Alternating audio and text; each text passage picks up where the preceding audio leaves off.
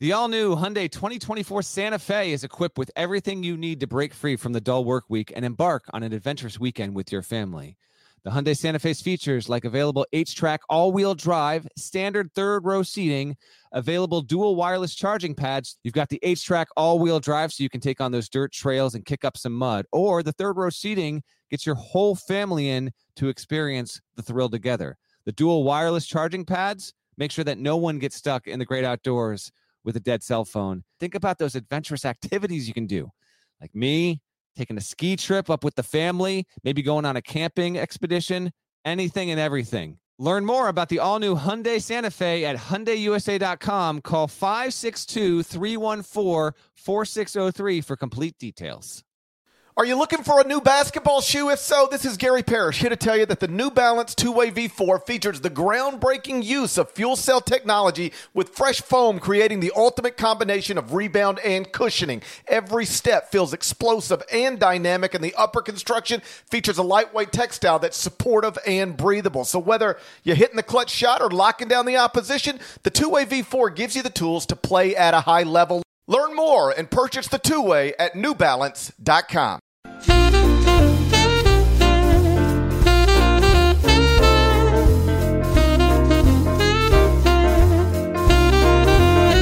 Hey there, it's Gary Parrish. Welcome back to the CBS Sports Eye on College Basketball podcast, where we sometimes discuss camel fighting, dodo birds, leaky back, Carlos Correa. Matt Norlander is here with me. If you're watching us on YouTube, smash the like button like you're Brandon Davis. You have consent. If you haven't yet, subscribe to the YouTube channel. Knock that out while you're here. Let's get into it. We are in the days leading up to the Christmas holiday, and it seemed like we were headed for a pretty uneventful week. Only one game all week on the schedule between two teams that are currently ranked in the AP poll. On a surface level, looked boring. But then Tuesday somehow was anything but boring. Four ranked favorites lost to lower ranked or unranked underdogs. Here's the list. Number 6, Virginia, lost at number 22, Miami, 66-64. Number 14, Duke, lost at unranked Wake Forest, 81-70. Number 15, Mississippi State, lost to unranked Drake inside Pinnacle Bank, 58-52. Number 24, Marquette, lost at unranked Providence, 103-98 in double overtime on CBS Sports Network. Deadleg, what's the biggest surprise from that group of upsets for you? The biggest surprise of them all? I think State losing was actually the biggest surprise. Reed, the way it happened, or with the SEC having a pretty terrible Tuesday, maybe that just keeps in line with the pattern that we saw developed across the conference. Just bad losses for teams outside of Mississippi State, which hadn't lost at this point, but Ole Miss taking its loss. I don't know. It was a rough one. North Alabama taking out Ole Miss, I thought was not good for Kermit Davis. I guess I would register. I mean, Drake's a solid team, not a total stunner, but the way that Mississippi State had been playing, I don't know. I wasn't surprised at Miami. Like, I thought Miami had a good chance at winning. I was surprised that Georgetown gave UConn a real good run. Maybe that's actually the biggest one. That's the biggest surprise of Tuesday, is that UConn was down at home to a really bad Georgetown team with like 12 minutes to go. But UConn, of course, rallied and ended up winning the game by 11. So the Huskies are still 13-0 with 13 double-digit victories. But it got a little more stressful than it should have been on Tuesday night. It did. And then they had some sort of 15-2, 17-2 run. So it wound up going all right overall there. But, yeah, I don't know. Like, if I could just focus on the SEC real quick here, like, we don't need to make a huge deal about Mississippi State losing, but the fact that it did lose, and then it's really been a little bit of a tough stretch going back Sunday. Auburn lost against USC. We talked about Kentucky's issues overall, and for the conference, which I think will be fine, just not good. Florida was handily defeated against Oklahoma. Nada was at that game in the Jordan Brand Classic, and then we'll talk about the other half of that in a little bit because there's a nice one coming up tonight. And then Texas A&M losing at home to Wofford. Just, I don't know, one on top of the other, a couple quad 4 losses in there too. And so while the SEC at the top of it will be fine, it's just been a rough, even more than 24 hours, although it was rough on on Tuesday with all these teams losing. It's been a rough 72 hours or so for the league. So I think that was my largest takeaway overall of the past couple of days there. But obviously, we got to get to what happened in the ACC with Virginia and Duke. What about you? What are your biggest impressions? The most surprising result for me was Mississippi State losing a neutral court game to Drake, which is, of course, as listeners of the On College Basketball podcast know, is the first university ever named after a hip hop star. That's correct. Yes. Yeah. And so, but Mississippi State was only a 5.5 point favorite in that game. Duke was actually a 7 point favorite at Wake Forest. So relative to the point spread, the biggest surprise of those 4 teams losing, Marquette, Virginia, Mississippi State, and Duke, the biggest surprise was Duke, although it should be noted, Duke was without 2 of its 5-star freshmen. Did the line reflect that is my question. Because I wonder if that line drops to say 4.5 or 5 right before. The last number I saw was Duke at -7. I guess it's possible it came down at tip off, but I doubt it went. I doubt it got below the 5.5. If it moved at all, I doubt it got below the 5.5 that Mississippi State was favored by. So, Duke losing relative to the point spreads was the biggest surprise. But Wake Forest has won at Wisconsin, and you're in a true road environment against an ACC in-state rival. So it is what it is. On that note, I will say I saw this graphic pop up last night. Duke is now 10-3. 10-3. I got a trivia time for you. Trivia time. When was the last time the Blue Devils lost 3 games before New Year's? I wonder if this is a trick question. Was it not 2021, man? Because that was a terrible year for Duke. God, I hope not. I took a picture of this graphic with my phone, so if I can prove to you, it was a shortened year. Hold on. Remember they bailed on a couple of non-conference games. Hold on. Yeah, they quit. They said, you know what, we're done playing. Yeah. And because of that, you are correct. This is not at least as far as I can tell, because I did just bring up 21. Duke played. Frame the question again. When was the last time the Blue Devils lost 3 games before New Year's? Okay, so in 2021, the Duke Blue Devils played a grand total in the 2021 season. Grand total. Trivia time. How many games do you think they played before New Year's? I'm looking at it now. 5. They played 5 games. They went 3-2. So that's why. So that's okay. So with that out of the way, GP, I'm going to say that is such a fascinating question that you're dropping on, because I feel like it had to have happened this century. I'll say they famously were a trendy and rightful upset victim pick in 2007 when they lost to VCU. I'll say the 2006-2007 season was the last time that happened. The correct answer, as far as I know, according to something I saw on TV last night and took a picture of, the correct answer is the 1982 83 season. 82-83 is the last time Duke lost 3 games before New Year's. This was Coach K's 3rd season at Duke. And the Blue Devils finished that season 11-17 overall, 3-11 in the ACC. After that season, Mike Krzyzewski was 38-47 overall at Duke, 13-29 in the ACC through 3 years. That's hot seat stuff. And then, of course, he made 11 straight NCAA tournaments, 6 of the next 9 Final Fours, which is ridiculous. It is. That's 6 of the next 9 Final Fours, he won 2 of the next 9 national championships. The rest, as they say, is history. But to go from being 38-47 overall in your first 3 years at Duke to making 6 of the next 9 Final Fours is like that's got to be the biggest turn in the history of college basketball. It took longer for Scott Drew. It was a slow boil with Baylor, but from what Baylor was to win a national title, but that doesn't. Yeah, I don't mean like you take a bad thing and make it into something great, like Scott did at Baylor or John Calipari did at UMass. I mean, like, you're about to get fired. Never mind, you're going to make 6 of the next 9 Final Fours. How about that? You go to Mike Krzyzewski on that day and you say, "Listen, Mike, you just wrapped up your 3rd season at Duke. You're 38-47 overall, 13-29 in the ACC. This is clearly not going well, but I got good news. You're going to make 6 of the next 9 Final Fours." What? I mean, even Mike Krzyzewski would have been like, Well, he'd have been like, this is where you're supposed to do your Mike Krzyzewski impersonation. I love Duke. I love it. I love this program. Man, that is one hell of a stat, though. Now, we'll note, yes, they didn't have Whitehead and Lively, non-COVID illness as it was described. Duke now has 11 days off. Will play Florida State on New Year's Eve. The loss is understandable. Kansas by 5, Champions Classic. Drilled by Purdue in the PK 85. And yeah, I mentioned on the pod when that happened, but just kind of walking and talking with Shire from the locker room out to the team bus. And he looked like he encountered just a dominating machine there in the Boilermakers. And then at Wake Forest. Now, Wake Forest, we'll see what they become. Steve Forbes is a hell of a coach. And he didn't anticipate a rebuild like this. We mentioned this in our ACC preview. He did not think he was losing Jake LaRavia to the first round of the NBA. Are you kidding me? From Indiana State? Didn't anticipate that. Thought he'd have him back. Now, Alondas Williams was an older player, was the ACC Player of the Year. Wasn't stunned to lose him, but yeah, like a little bit more of a rebuild here. And, you know, we don't need to go waist deep on Wake right now, but a nice win to get to 9-4.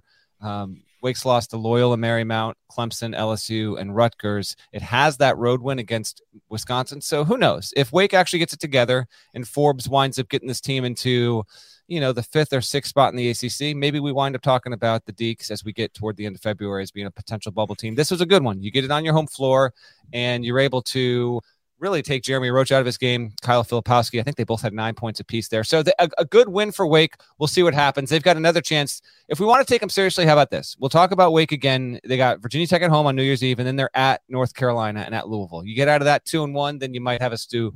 You might have a stew cooking there. With Duke, you take the loss, and we'll see how they respond. Their next games are, again, FSU New Year's Eve, NC State on January 4th, and then BC on January 7th there, and then they're home against Pitt. So I would anticipate at minimum Duke to go 3-1 in that stretch as they curl toward the new year here.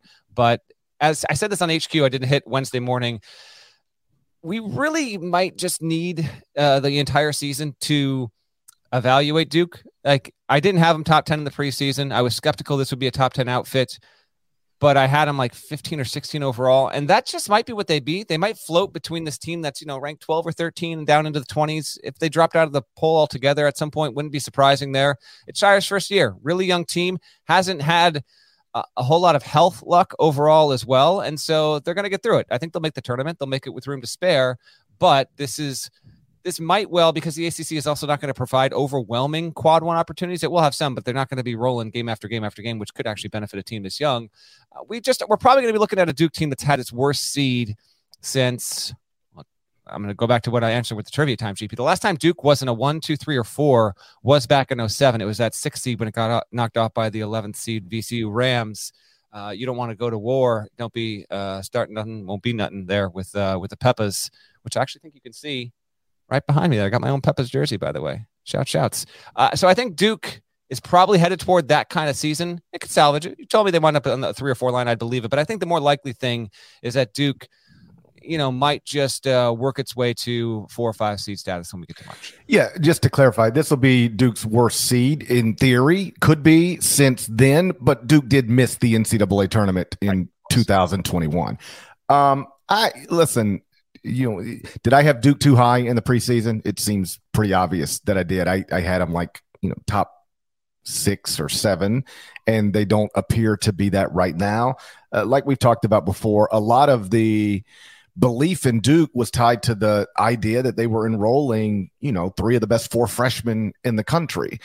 And the truth is, Filipowski's been good, really good, but Lively has not performed at the level that was expected. Whitehead hasn't performed at the level that was expected, and neither Lively nor Whitehead were available at Wake Forest. And Filipowski, he was 4 of 14 from the field. So take everything you thought about Duke 2 months ago, and then imagine somebody telling you on December 20th of those 3, you know, elite level high school prospects that have made you think Duke's going to be really good against Wake Forest on December 20th. 2 of them aren't going to play, and the other one's going to miss 10 of the 14 shots he takes. Well, then that's probably a loss. So I'm with you. I think it's pretty clear at this point. Duke is not going to be what some of the preseason. I shouldn't say that. There's some evidence to suggest Duke probably isn't going to be what some of the preseason expectations suggested, but I still think this can be one of the 25 or so best teams in the country. I still have the Blue Devils in the top 20 at number 20 in the top 25 and one. But I will say, if you're a first-year coach replacing a legend, you never want those graphics popping up on the television, regardless of the circumstances. Regardless, since 1983, you don't want that. It's just bad business. Regardless of the circumstances, regardless of the context, because you can argue it away by saying, "Well, yeah, sure, but the schedule's been harder than most of Duke's schedules were throughout." The Coach K reign. I don't know if that's true or not, but you could say it and point to some stuff, I'm certain. And then we had injuries in the preseason. Two of my top, three freshmen didn't even play in that one game.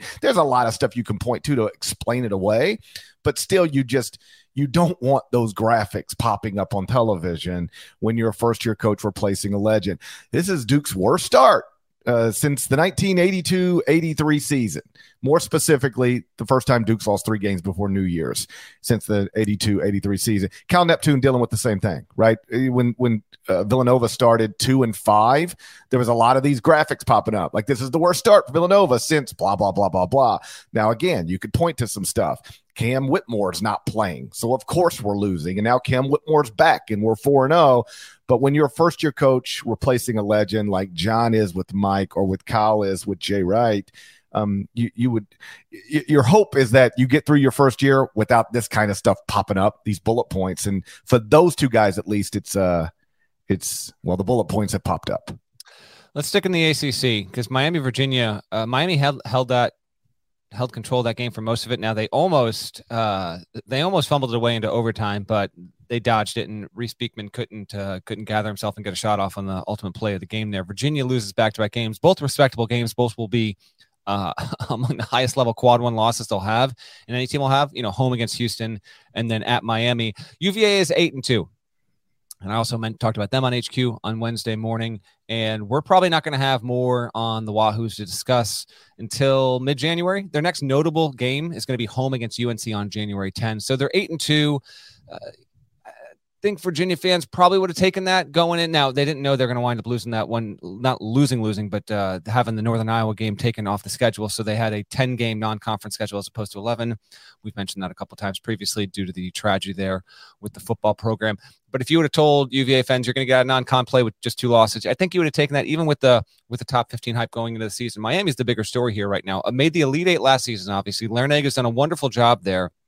And after kind of quietly getting there from the 10 line, right? Like, I saw him in person. I was in Greenville, South Carolina when they beat USC, and then just I think we talked. If I didn't talk with you on the pod, that might have been the episode you were off. I might have been talking with Boone or Cobb, but they just eradicated Jabari Smith's college career. It's always fascinating to me when you have these star players, and then they get into the tournament, they fail to make the Sweet 16, and they just they leave without any hint of any kind of glory. That's what Miami did to Auburn and Jabari Smith last March. And then obviously they went against Iowa State before getting handled by Kansas in the Sweet 16. But going back into the season, the noise early was the Nigel Pack stuff, and then the Isaiah Wong, will he, won't he transfer because of all this stuff. And we look up here. I've had the Canes in my power rankings every week since they always go live for the first time.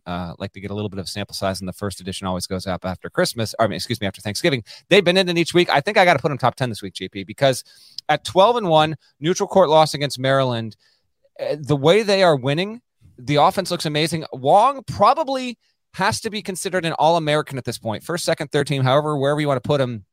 Overall, he's been outstanding. Nigel Pack has not been the guy that they've hoped he would be, and maybe he will grow into that. He was a quality shooter coming out of K-State. He's been a spotty but helpful role player. Norchad Omier has been way more impactful, way bigger player, the bigger transfer after coming from Arkansas State, where he was the best player in the Sun Belt last season. Larry Nagas, they've got something here, and at this point, when you look at the ACC, not just the standings, Miami's the only one that's played 3 games at this point. They're 3-0, so they lead the top of the ledger there. Although shouts to Pitt, by the way, 2-0. You'll take any kind of victories you can get at any point. So at least credit Pitt at this point, even though the schedule will obviously probably break the other way for them. Miami has to be considered, I think, the ACC favorite at this stage. The other teams that you'd have in that conversation, obviously Duke is Duke, Virginia, UNC, that might be it at this stage, right, GP? So, and Miami's as good as any of them right now. I would consider them, and we're just early. So this is no huge declaration. I just want to give listeners, a status update. Right now, it's fair to say, with all we've seen, everything through it, 12-1, Miami is your ACC favorite heading into 2023. I would disagree with that. Okay. I would still make Virginia my favorite, and I believe Virginia remains my highest ranked ACC school. That's true. I have Virginia, dropped them, obviously, but Virginia is these teams will not play again this season in the regular season, just so you know. That was their one and only meeting, and Miami won it. So they got a little benefit by getting it on their home court. For sure. Virginia, I now have 10th in the top 25 and 1. Miami, I have 14th. Duke, I have 20th. Virginia Tech, 23rd. North Carolina, 24th. So those are the ACC schools in the top 25 and 1. And obviously, massive win for Miami, but I still think over the course of an entire ACC schedule, at this point, I'm going to trust Virginia to barely edge Miami and everybody else in the ACC standings. If I had to pick a team right now to win the ACC, even after last night's loss, I would still pick Virginia. If you made me pick as well, I would lean UVA. Miami's going to have a good shot, but they do have the roadies. They do have at Duke. They do have at Virginia Tech, and they do have at North Carolina. So there's some tricky ones in there overall, but a nice little go of it. And Isaiah Wong was in our top 25, I think, 101 players. He wasn't a preseason All-American for us, but he is certainly tracking toward that status right now. I noticed in our Google Doc, GP, unless you've got any other thoughts on this one, you also mentioned Marquette, because Marquette Providence, CBS Sports Network game. It's awesome, dude. Double overtime. Providence has a way of getting into these multiple overtime games. And as of late, pulling off a win. Like the UConn Georgetown stuff, that was noisy. Like my wife asked last night, she's like, how busy is the night? I was like, well, there's a couple games, but I don't think it actually will be too crazy because we're still working through White Lotus, no spoilers and all that stuff. We did not wind up getting to. I can tell you exactly what happened. No. So we did not. I can tell you everything about it. That's enough. I knew I shouldn't have even mentioned it. So, so then, she went to UConn, but she doesn't like college basketball. And so I was like, your Huskies, man, they're in it right now. And she's like, oh yeah, Georgetown, they're good. I was like, well, they aren't supposed to be rolling at this kind of level right now. My youngest brother, was actually at the game. He got tickets on a whim last minute. It was like, I might as well go and watch UConn win by 30. And then lo and behold, he's texting me. He's like, is Georgetown going to win this thing? So that was compelling, but the Providence game was way more so. And Marquette had a good opportunity here to get to 10-3. It's ranked right now, I think 24th in the AP rankings, and just re-solidify its bona fides there. Marquette's still solid. They're still performing better than I predicted that they would to this point. There isn't a bad loss on the resume yet. At Purdue, neutral Mississippi State, home against Wisconsin, which Marquette wants back desperately. That was an OT loss, and then a double OT loss against Providence. So there's no bad L right now. Those are all Q1 defeats, but I thought it was real big for Providence at 10-3 to get this one. Now 2-0 in the Big East, opened up with a road win over the weekend at Seton Hall in league play, and they'll be off for 9 days. But Bryce Hopkins for 29 and 23 in this game. And it is like, I did notice some of the chatter on Twitter with all this stuff. Like Croswell's been a good player that's returned. I actually thought Jared Bynum would be a lot better than he's been. He has not been. He has not been a top 2 or 3 player on this roster here. Devin Carter, South Carolina transfer, has been very good. And then Bryce Hopkins has been a top 10 player among all Big East programs to this point. And the fact that Kentucky is a little bit lost right now, I'm not saying if Hopkins was still on the roster, we'd be talking about a Kentucky team with one loss or anything like that. I'm not necessarily saying that, but he was not utilized a ton last season, could barely get on the floor. He transfers. This could very well be like, I know for Kentucky fans that couldn't help but notice what he did in this game and really carrying Providence to a win. I get all that. There's no telling that if he was still there, that he wouldn't still be in something of a bit of a role player. Like this might be a case where a guy really did need a change of scenery, a different scheme, a different coach, and there's just something about the alchemy with how he's made as a player and how Ed Cooley runs the program and how he runs their stuff that it's all working. And right now it is absolutely working for Hopkins and for Providence. He's at like 17. He's at almost 18 points, more than 9 boards a game, almost 3 assists a game. He's been one of the surprise transfers in the entire country, and that's a big win for Providence to get to 10-3 and increase their chances. I don't know if they're going to be a tournament team or not, but that's the kind of win where you almost need it when you're looking back if you're going to wind up being a bubble team.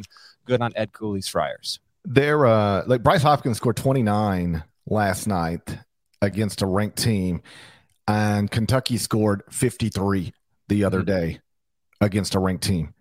And so if you're a Kentucky fan, that I don't want to pretend to know exactly how a Kentucky fan could feel about anything, but I would assume you'd look at that and go, "Oh man, really?" because there is a history of this type of thing happening. The latest version is Bryce Hopkins, but before that it was Johnny Juzang, and before that it was Kyle Wiltshire, like guys who can't get on the court at Kentucky for whatever reason, and then they go to these other places and they're amazing. And that certainly seems to be the case with Bryce Hopkins right now. There was a funny moment, I don't know if you saw it, at the end of toward the end of Marquette Providence. It was on CBS Sports Network. Tom McCarthy and Steve Lapis were on the call. I just worked with them on Saturday at Villanova St. Joe's, and at the buzzer of the first OT, Devin Carter like really blew a layup. It was like if you take I'm not trying to be goofy, but it was like, you ever take a 12-year-old basketball player who's right-handed and say, all right, now go make a left-handed layup, and they just throw it off the back. It's just all awkward and weird. That's what it looked like. He just threw it off the backboard and it went in, and so he missed it. It's like, we're headed to double overtime. And then, of course, like we always do, you go back and show the slow motion replay, and it sort of emphasizes exactly how badly he missed it. I could just hear it. You got to know Lap to like truly enjoy this moment, but you could just hear it in his Lap's voice how disgusted he was with that. He was like, he had a layup. and then they show it again, and Tom McCarthy's like, and Devin Carter could not find the nylon. And we're going to break. They're like seconds away from break, and Lap's like, the nylon? Couldn't find the rim. He couldn't find anything. And I was like, poor guy. I hope I don't really have any hope, but like, you don't want to blow a layup like that and then your team lose. So fortunately for Devin Carter, fortunately for Providence, they did pull away a little bit in overtime and win that thing 103-98. So I did drop Marquette out of the top 25 and 1. I moved Maryland back in, and I hate moving Maryland back in on a 3-game losing streak after losing by 27, because like somebody's going to see that and go, they just lost. Of course I know they just lost, but like I've explained many times, I keep a running list of teams, and Maryland's like 27. The entire resume, if you cannot focus too much on the last 3 games, but like focus on the entire resume, like forget when the games were played, just like let's look at this body of work. Maryland still is very reasonably ranked, and I moved the Terrapins back into the top 25 and 1 to replace the Marquette team that I had to get out of there. And we are we're really hitting a slow stretch here. We'll preview the night games in just a minute here, but a few good games this week before we get into some downtime over the Christmas break before stuff picks up again next week. Yeah, we'll look ahead to what's interesting on Wednesday night and Thursday night in a second. But next, Norlander had a nice piece on UMass coach Frank Martin that posted earlier today. We're going to spend some time on that next. First, though, a word from our partners. Hiring for your small business? If you're not looking for professionals on LinkedIn, you're looking in the wrong place. That's like looking for your car keys in a fish tank. LinkedIn helps you hire professionals you can't find anywhere else, even those who aren't actively searching for a new job but might be open to the perfect role. In a given month, over 70% of LinkedIn users don't even visit other leading job sites. So start looking in the right place. With LinkedIn, you can hire professionals like a professional. Post your free job on linkedin.com/recommend today. Did you know that while over 60% of Americans dream of starting their own business, less than 20% of them take the first step? The reason? Building a business is tough. Taylor Brands is simplifying the business journey. From launching and managing to growing your business, Taylor Brands isn't just another tool. It's your online business partner from launch to success. With Taylor Brands, building your dream business becomes an effortless experience. Their comprehensive platform guides you through every step, ensuring you have everything you need in one place. From LLC formation to bookkeeping, invoicing to acquiring licenses and permits, and even setting up your bank account, Taylor Brands handles it all seamlessly. And our listeners will receive 35% off Taylor Brands LLC formation plans using our link, taylorbrands.com/CBS Sports. That's TAILORBRANDS.com/CBS Sports. So start your business journey today with Taylor Brands. So Norlander had a nice piece on UMass coach Frank Martin this morning about life as a coach, about a lot of things, but among those things, life as a coach with a family, changing jobs, and the complexities of that. It's your story. I'll let you take it from there. Okay, well, thanks, GP. Yeah, we should spend a couple minutes on this because I think, frankly, Frank and his wife Anya would want us to even more. So, story behind the story is this: I saw Frank at a recruiting event in Connecticut, here in Connecticut, over the summer, and he's a few months into the job, and was just talking to him, how we doing, how's life, how's the family, and this Frank Martin is a different kind of coach. If he's got something on his mind, he'll tell it to you, and I so appreciate him for that. And so when we were talking, that's when he indicated to me, he's like, Matt, it's not as easy as everyone thinks it is. And he's a few months into a career reboot, and I thought, well, that's interesting. So he shared a few things, and in that moment we were more kind of speaking informally and casually, but he shared a few anecdotes that didn't even wind up making the story, that just kind of stuck out to me. So then I saw him again on the trail in July, and then we linked up, and I was like, can I come up and see the team and check it out? And then I went up there with the intention of probably writing about, a new start, nothing like too crazy, too big, but I did ask, I was like, listen, I called him first. I remember being at my younger son's, he was getting ice skating lessons, or he called me or something like that. And so he had mentioned this again, just kind of the stuff it's not so easy going through these kind of changes. And I was like, Frank, you've brought this up a couple of times. Like, would you be interested in talking on the record about it so I can write a story about it? But if you're not, it's completely fine. Because as you well know, Parrish, in fact, before I continue, I'll just toss this back to you. There are just occasionally there have been moments, right, over the years where you'll talk to a coach, maybe it is in July, right after they get a job, or you talk to them in the middle of a season, and it won't be for the matter of the record, but they might just be like, and I've had this happen, they'll be like, man, I'm having issues at home, or just wife's fed up with me, etc. The point of the story is the life of a coach, and particularly after you change jobs, just because you get paid a ton of money doesn't mean that you don't encounter some really significant challenges, and in many ways stresses that everyday people don't encounter. I assume you've heard, anecdotes like this. Oh, yeah. My main thought from the story was that this is Frank's story, but it's not a story unique to Frank. Correct. We could find 50 coaches who would have this a very similar story. But the point that Frank is making is this is a bit taboo, and coaches shouldn't be afraid to talk on the record about it. Very few coaches would have done what Frank did here. Because what happens is, and we should just state this matter-of-factly, and then we can talk about it within the context. Because the issue becomes nobody wants to hear a guy who just signed a $10 million contract complaining about anything. The overwhelming majority of Americans are living paycheck to paycheck. Too many Americans are struggling below the poverty line. So when you hear some multimillionaire coach say, boy, I tell you what, my life really is difficult, nobody wants to hear it. That said, and I've stressed this for years, just because somebody has money doesn't mean they don't have problems, doesn't mean they don't have struggles. You don't have to worry about paying your gas bill, your light bill, and your mortgage. And that's an awesome thing to have off the table. I can remember being a young adult and not having money and really having to live paycheck to paycheck. I know, I wasn't born into money. I'm the first college graduate in my family. My parents worked hard, and I was I lived a comfortable life. But when I got out on my own, it wasn't easy at first. So I know what that's like, and I know how I would have thought if I would have heard some guy who's made $30 million complaining about how tough his life is. I'm like, yo, man, you ever sat at a restaurant and called 1-800-REGIONS to check your balance to see if you have enough money in your checking account to order, an appetizer at Applebee's? Because like that's I can remember doing that when I was an adult, in my early 20s. So that's why it's taboo, is because coaches know what the immediate response will be. But just because you have money doesn't mean your day-to-day problems don't still exist.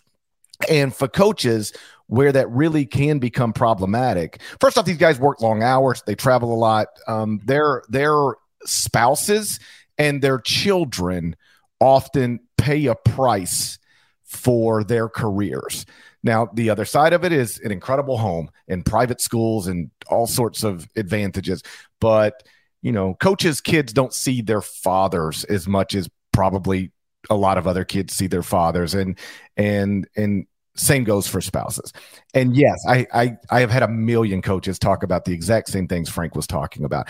I can remember, and I don't think this person would mind me telling this story, exactly the same thing you're talking about, being on the road, summer circuit, right after Brad Underwood had taken the Illinois job. And same thing, bump into him. Hey, Brad, what's up? How you doing? And it was just like, not great. This is hard. I'm living in a hotel. I put on 20 pounds. I'm working, nonstop every day, and my family's still not with me. And he was really stressed about all of that. Amazing to have that job and that contract. But this was a guy, he was like, I'm living in a hotel, working every day, not seeing my family and gaining weight. Things aren't great. How are you, GP? It was one of those types of deals. And you're like, I'm awesome, buddy. Yeah. But like when coaches I think sometimes you think, well, this guy coached here and now he coaches there and he's got a lot of money and it must be awesome. And it is. Any of these guys could retire if it wasn't awesome. All right. But sometimes you got to pay a real price to change jobs, in this profession. I know coaches and where it really becomes difficult is I've had coaches tell me they didn't take jobs strictly because their kid was about to do a senior year of school. That happens regularly. Yes. I've had a coach tell me I would have taken that job, but I could not bring myself to make my daughter change high schools before her senior year. And I didn't want to leave my family behind so that my daughter could finish her senior year. So I'm just keeping this job because of my daughter's age or my son's age. I've had multiple coaches tell me that. I know a coach who took a job one time just before his daughter was going to be a senior in high school, and he actually left. Because you got to think about the timing of this. These men always take these jobs in March or April. Right? With few exceptions. It's March or April. Like you're finishing up the school year. So literally every time a coach changes jobs, his family stays behind at least for the initial months. Maybe not literally every time, but way more often than not, nearly every time, because you got to finish whatever year of school you're in. And then they make the move. But I had a coach tell me he was in his first season. It's like January of his first season at his new job. And I'm like, so you guys get settled in, got a new house? He's like, no, I'm living in a hotel. My family's still back at my old spot because my daughter didn't want to change high schools. So, yes, so my whole family's living where I used to work. And now I'm living here where I work. And, I don't care how much money you got. That's not easy. And that's not fun. And I was pleased to see Frank talk about it so candidly and openly. And best I can tell, before we started this podcast, there were some other coaches on Twitter who could appreciate him talking about it because they know exactly what he's going through. One coach texted me this morning. Let me read you what he said. He said, I'm sitting here nodding with every single quote that Frank Martin has in your story. Did wind up, of course, hearing from a few coaches. The point is that it's not unique, as you said. This is not for every family, but with plenty of coaching families across college sports, probably frankly across pro sports. The exact thing you just mentioned. There's a lot of stuff that didn't make the story, but Frank had a staffer last season at South Carolina. He's now at Clemson. He's at Clemson. His family's still in Columbia. He's living away from his family right now. And that's a major thing. Like you and I, we're not doing that. I wouldn't handle that well. You tell me that I got to live away from my wife and kids for the majority of a year? No shot. Not doing that. And because of the nature of the job, it calls for that. And so Frank and his wife, Anya, were amazing to talk to. His daughter, Amalia, was awesome to talk to. And this was, it as I write in the piece, like it did feel like it was almost like another level of therapy for them to talk through this, because it has not been easy. Like I needed to be very tender with the story, to be pun unintended, to be frank. There were even a couple of quotes and anecdotes there that I actually thought were so revealing. I was uncomfortable including them in the story, given that they include, children. So I did not.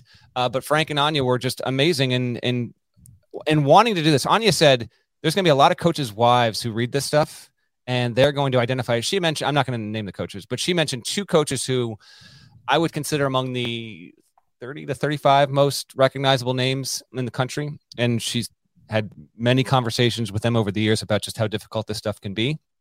And they just don't think it should be something that people should shy away from talking about, only because it's probably good to talk about it and the mental health impacts on it as well. And, I get what you're saying when it comes to a coach and you're well off making millions of dollars. But as Frank even says, like, that money isn't helping my daughter overcome this. Like we have real issues. And I mean, you can go ahead here. I'm continuing my thought, but like it was compounded by the fact that in the final 2 years at South Carolina, like the environment there, and you've talked about this previously with Turgeon, it got real bad. Like Anya said, Frank does not complain at home. If he's complaining, something is extremely wrong. He just does not vent about work. And at a point she knew like this was an irreversible decision. Yeah. I want to be clear because sometimes like what I was doing with this Frank Martin story is saying the reason coaches don't want to talk about the struggles they're having in their lives while making these moves is because the reaction from some people is, shut up, you've got all this money. What are you complaining about? I want to be clear. That's not the reaction from me. I'm just telling you that is what the reaction would be from some. Sometimes, and this happened on a recent episode, I'm trying to provide an alternative perspective. Like, well, here's what this person is probably thinking. Here's how these people would probably react. And then I look on Twitter and it's like, Gary Parrish said this. And I'm like, Gary Parrish did not say that. I was explaining to you with nuance and context, a different side of this thing. So when I go through that whole spiel about, does Frank Martin remember what it was like to struggle to pay? I'm saying that's what some people would say. It's not what I say. I was explaining how I understand how just because you have money doesn't mean you don't have issues with your children or issues with your wife. Having money takes some real life stress off of your life, but it doesn't eliminate all stress. And I think Frank's story and a lot of coaches' stories would demonstrate that. The other place where this gets complicated is when coaches, they have a family, they're working a job, they're in a city, they divorce. Yes. And then they get offered a new job. And then they have to make a decision. Do I leave to take this job? In a vacuum, I should, and I would, but it's going to mean I'm moving across the country from my children. Can I convince my ex-wife to move with us? Like those things happen too, where the ex-wife will move with her ex-husband, not together, but to the same city, so that this child doesn't have to be raised, in a place where the father isn't living. And but the other thing is sometimes coaches do have to make that decision. It's an incredible opportunity for a lot of money, but it will require me to, or more accurately, it'll require my son or daughter or both, in some cases, to grow up without me as a daily presence in their lives. How do you balance those things? I'm fortunate I've never had to make a decision like that, but that type of decision would terrify me. And in talking about this, And, Anya, who went to UMass, and I don't want to give up the whole story. We'll link it in the podcast description here. But it's even more intriguing in that Frank Martin got asked. He told me by at least 4 schools that he said no to. I don't know what schools. I didn't ask him what schools. I don't need to know schools. That's irrelevant. But the 5th school was UMass. And this is this past, March when he got fired. Schools even reaching out in advance of that because they saw the writing on the wall. And Frank actually, I don't know if he had said this publicly. I think he had not revealed it publicly before, but he, we knew this was the case, but I think he kind of spoke on it on the record for the first time. Like there were significant efforts to try and actually, have a coup and get him out in 21, but he saved it for 1 more year. And part of why he saved it was, one, he wanted to keep doing the job there, obviously, but he didn't want to pull his kids out of, he didn't want to have to leave at that point in their lives there.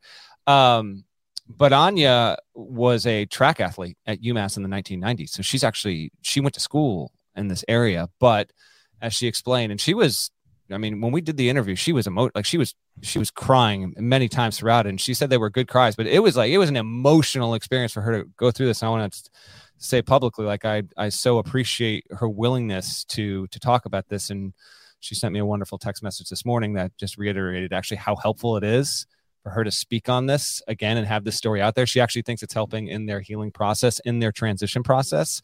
But when she went to school at UMass, people think, oh, you went to UMass. That's awesome. You guys are coming home. She's like, I was from New York. I went home on every weekend. If I wasn't competing, I went to school, I was on the team, but otherwise, I didn't have some amazing, it was fine. I enjoyed my time here, but it wasn't the most incredible thing ever. And so for her, and the piece references this, you would think Frank would be all right, let's do this. As long as you guys are good with it, let's do it. She would not tell him if she was in favor or against the job until Frank decided independently if he was for or against it. Imagine that. You're going through this. She would not tell him. She would not tell him until he came to the decision, I want the job, but I will only take it if you're going to say yes. She was, of course, on board with it. But as the piece details, they had multiple sit downs with their family because, his daughter's a senior now. I had to move as a senior in high school. Terrible experience.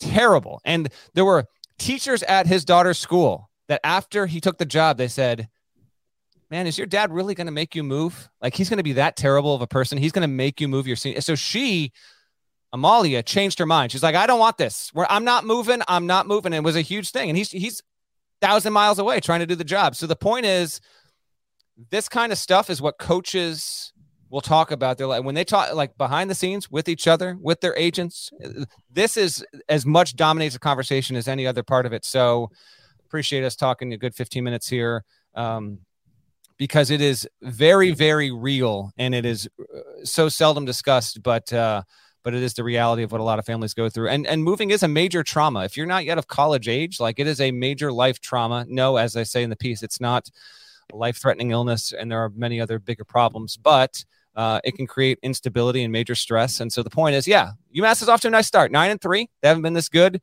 since the last time they made the tournament, and they've only made the tournament once, and that was back a decade ago, and they've only made it once in 25 years, right?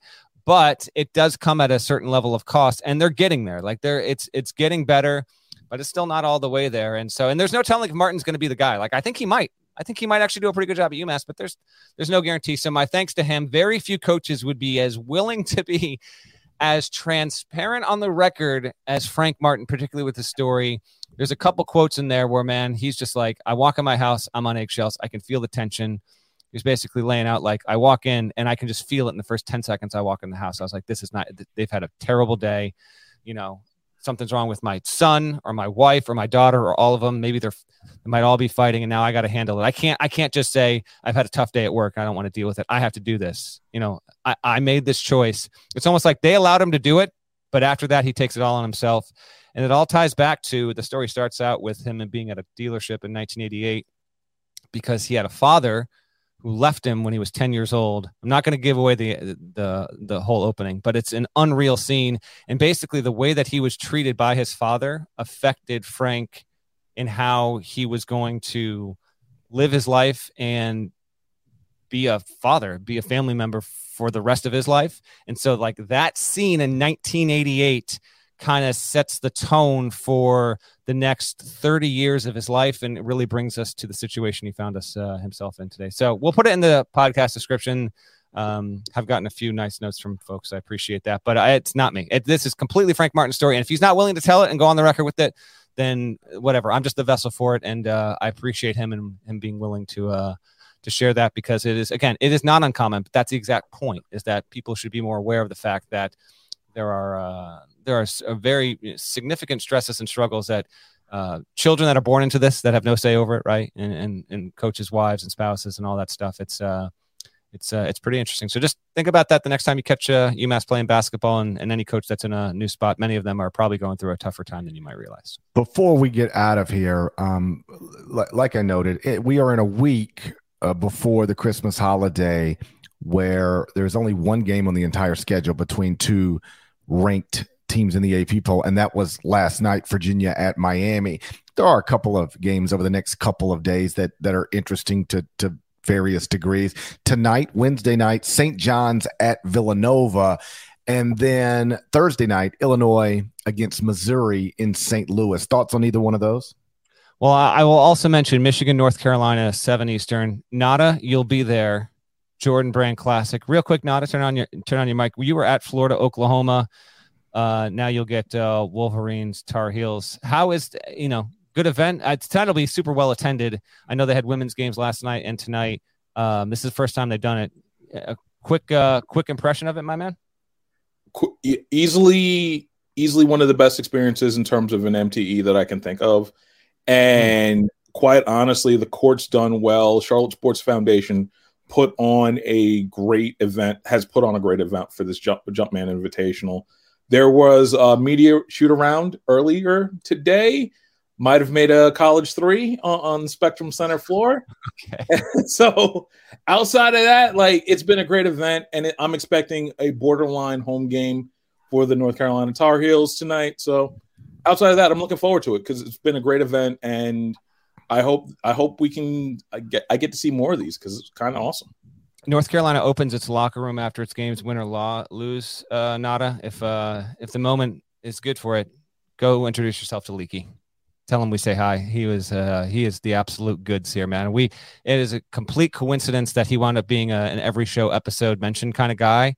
You heard the episode in the preseason, but the interactions I've had with him over the decades, over the past few months, he's the goods. So he should be tremendous. Keep an eye on that. Obviously both those teams, Michigan's 7-3, North Carolina's 8-4. To GP's point, not the rank matchup. It's a high profile. Well, how about this? This is what when people say rankings don't matter. You know why? Among the many reasons rankings do matter, that game wasn't even on my radar. Yep. Yeah. No, exactly. I hear you. Without a doubt. So that'll be one to watch because the loser of it's going to be in tricky resume spot there.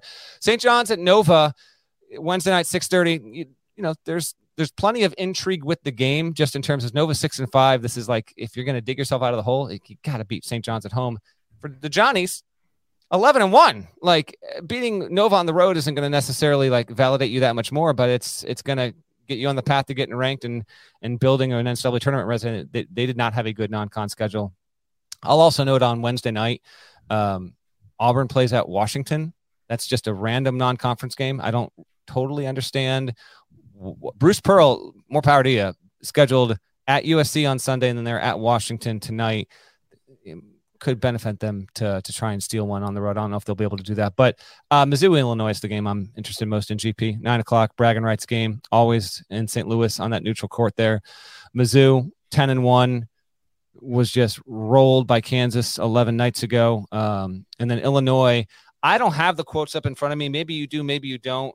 But they beat Alabama A&M by 21. But afterward, Matthew Meyer and some other guys were basically saying that it was a continuation of the viral Brad Underwood press conference clip that we ran a few episodes ago, where they were just saying we're not on the same page. There's a ton of work to do, and particularly coming off a win, there was a real sense of urgency. So I'm interested to see Illinois' body language in this game on Thursday night, and how strong they come out against a Missouri team that's going to have, even though they've got a gaudy record, again, terrible non-conference schedule, but that's to be expected. First year under Dennis Gates. No shame whatsoever in scheduling that in your first season as a high major coach.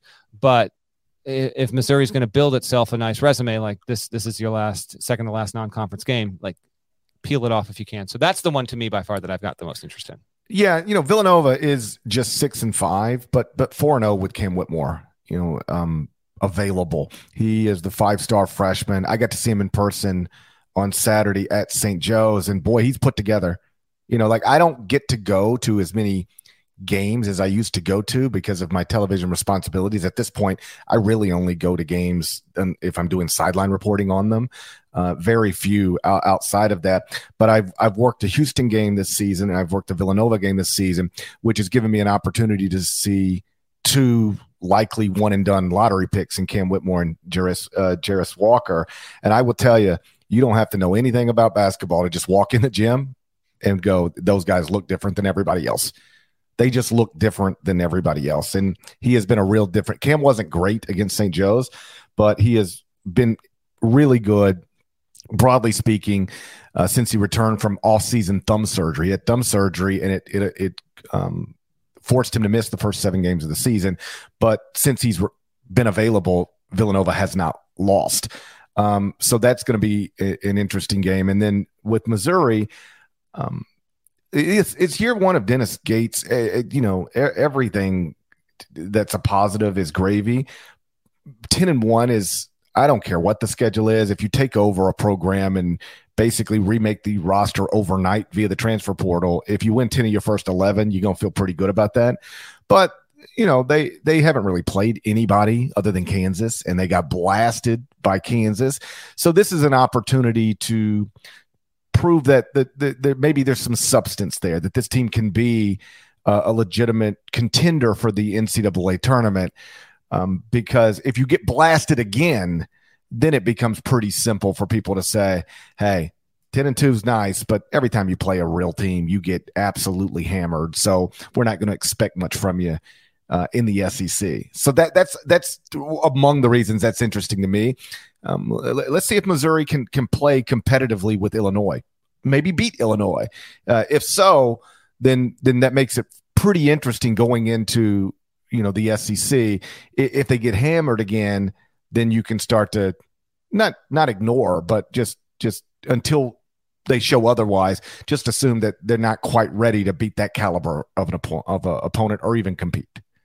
Okay. So we got a couple of interesting games next couple of nights. Figure we'll have a Friday episode, Festivus, Christmas Eve Friday. I think 11 a.m. as usual is our target there. But so maybe we open with a couple of thoughts if they're relevant there. But I think the plan. Listen, I Christmas mailbag. All right, let's bring the goods here. We have plenty. I can't wait to ask you some of these questions, GP.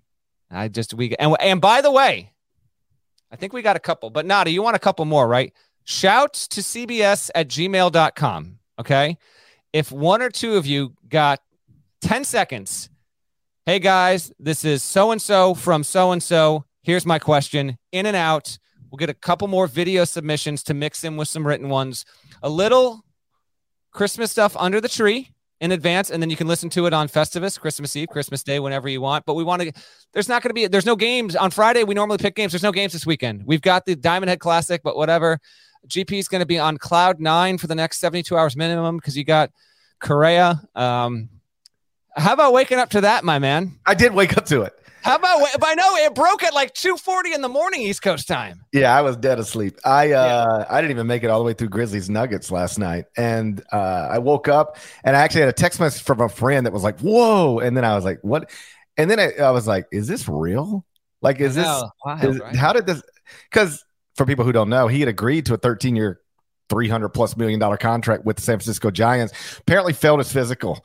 But the Mets don't seem to care, which scares me. I don't even know if you care right now. It's just it scares me so badly because there's two professional teams that I care about in this whole world. Only two: the New York Mets and the Memphis Grizzlies. One because I was a childhood fan, and the other because it's my hometown. And it feels like it could be Chandler Parsons all over again. That's a good point. Like the reason the Grizzlies were able to sign Chandler Parsons to a $90 million contract via free agency is because nobody else would offer the money. Like the initial reporting was Portland was in there, but my understanding is Portland was like, man, there's some problems here. And the Grizzlies were like, we'll sign you. We don't need to go through an extensive physical the way the Blazers want to. And I believe Chandler was advised, like, hey, listen, there's $90 million on the table from Memphis right now. I think Chandler actually told this story on a podcast. His agent was like, there's $90 million on the table from Memphis right now. They're not asking any more questions about anything. All you have to do is sign him. Or, because his preferred destination was Damian Lillard, Portland, or you can go to Portland and go through this physical, but they might red flag you. And if they red flag you, then you've got problems. So what do you want to do? And Chandler was like, grit and grind. Let's go. and that was a disastrous contract. So I hope this isn't a repeat of that. But it is nice to have an owner who does not care about spending money. That part's fun. Early Christmas present for GP. I believe we got Christmas. If you're watching on YouTube and if you have not smashed the like button, come on already. We're wrapping up here, but I believe we got some nice Christmas tunes fading out if you're listening traditionally on the way on the phone. Thank you again. We will talk again 2 days from now. We'll see how the next couple of days go. And then, if you've got questions. Also, I should mention, I think we'll try and take a couple live ones on the show. Chat today was great. I do enjoy occasionally peeking in and seeing dialogue between the viewers here. So that's wonderful. And we'll talk to you on Friday. Shouts to Devin Downey. Shouts to Chester, South Carolina. Shouts to Larnell. Shouts to Huck. Thank you guys once again for listening on College Basketball Podcast. If you're not subscribed, please go subscribe anywhere you subscribe to podcasts, including Apple and Spotify. While you're there, leave a nice comment. 5 stars and some words. There's more of us than there are of them. If you haven't smashed the like button yet, please do that. If you have not subscribed to the YouTube channel, that's your Christmas present to us. Am I allowed to flip a double bird? Tell me if I can. No. Tell me if I can. No. Tell me if I can. Please don't. Please. If you haven't subscribed to the YouTube channel yet, double pinky to you. You know what that means. Look at my little bitty pinkies. I got some. Dude, your left pinky looks like half the size of the other one. What are we doing here? Look at that. My pinkies that's better. My pinkies are the same size. There we go. My buddy Jeff Calkins disclosed to me in recent weeks that his feet are different sizes. Like one foot's an 11 and the other's like a 9.5. That's problematic. Yeah. I was just like, what is wrong? What? Yeah. Dude. No good. And then I got other people whose big toes are shorter than their other toes. That's normal. I'm looking right now. Yeah, I think that's standard. My second toe is longer than my big toe. I think that's SOP, standard operating procedure. Not me, baby. No stubby toes? Yeah, my big toes are my. Girth wise, yes, but length. My big toes.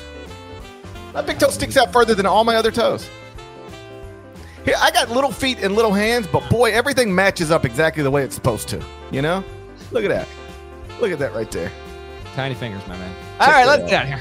We'll talk to you again on Friday. Bye-bye.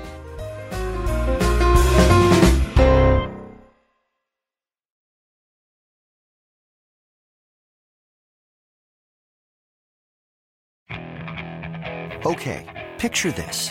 It's Friday afternoon when a thought hits you. I can waste another weekend doing the same old whatever, or I can conquer it. I can hop into my all-new Hyundai Santa Fe and hit the road. Any road. The steeper, the better.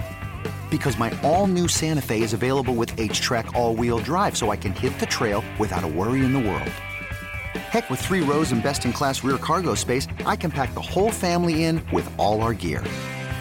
We've got available dual wireless charging for our phones, so we'll never lose touch with civilization, and we won't lose touch with the primordial power of Mother Earth. So which is it? Waste the weekend or do something a little more epic? And conquer it in the all-new Hyundai Santa Fe. Visit HyundaiUSA.com or call 562-314-4603 for more details. Hyundai, there's joy in every journey.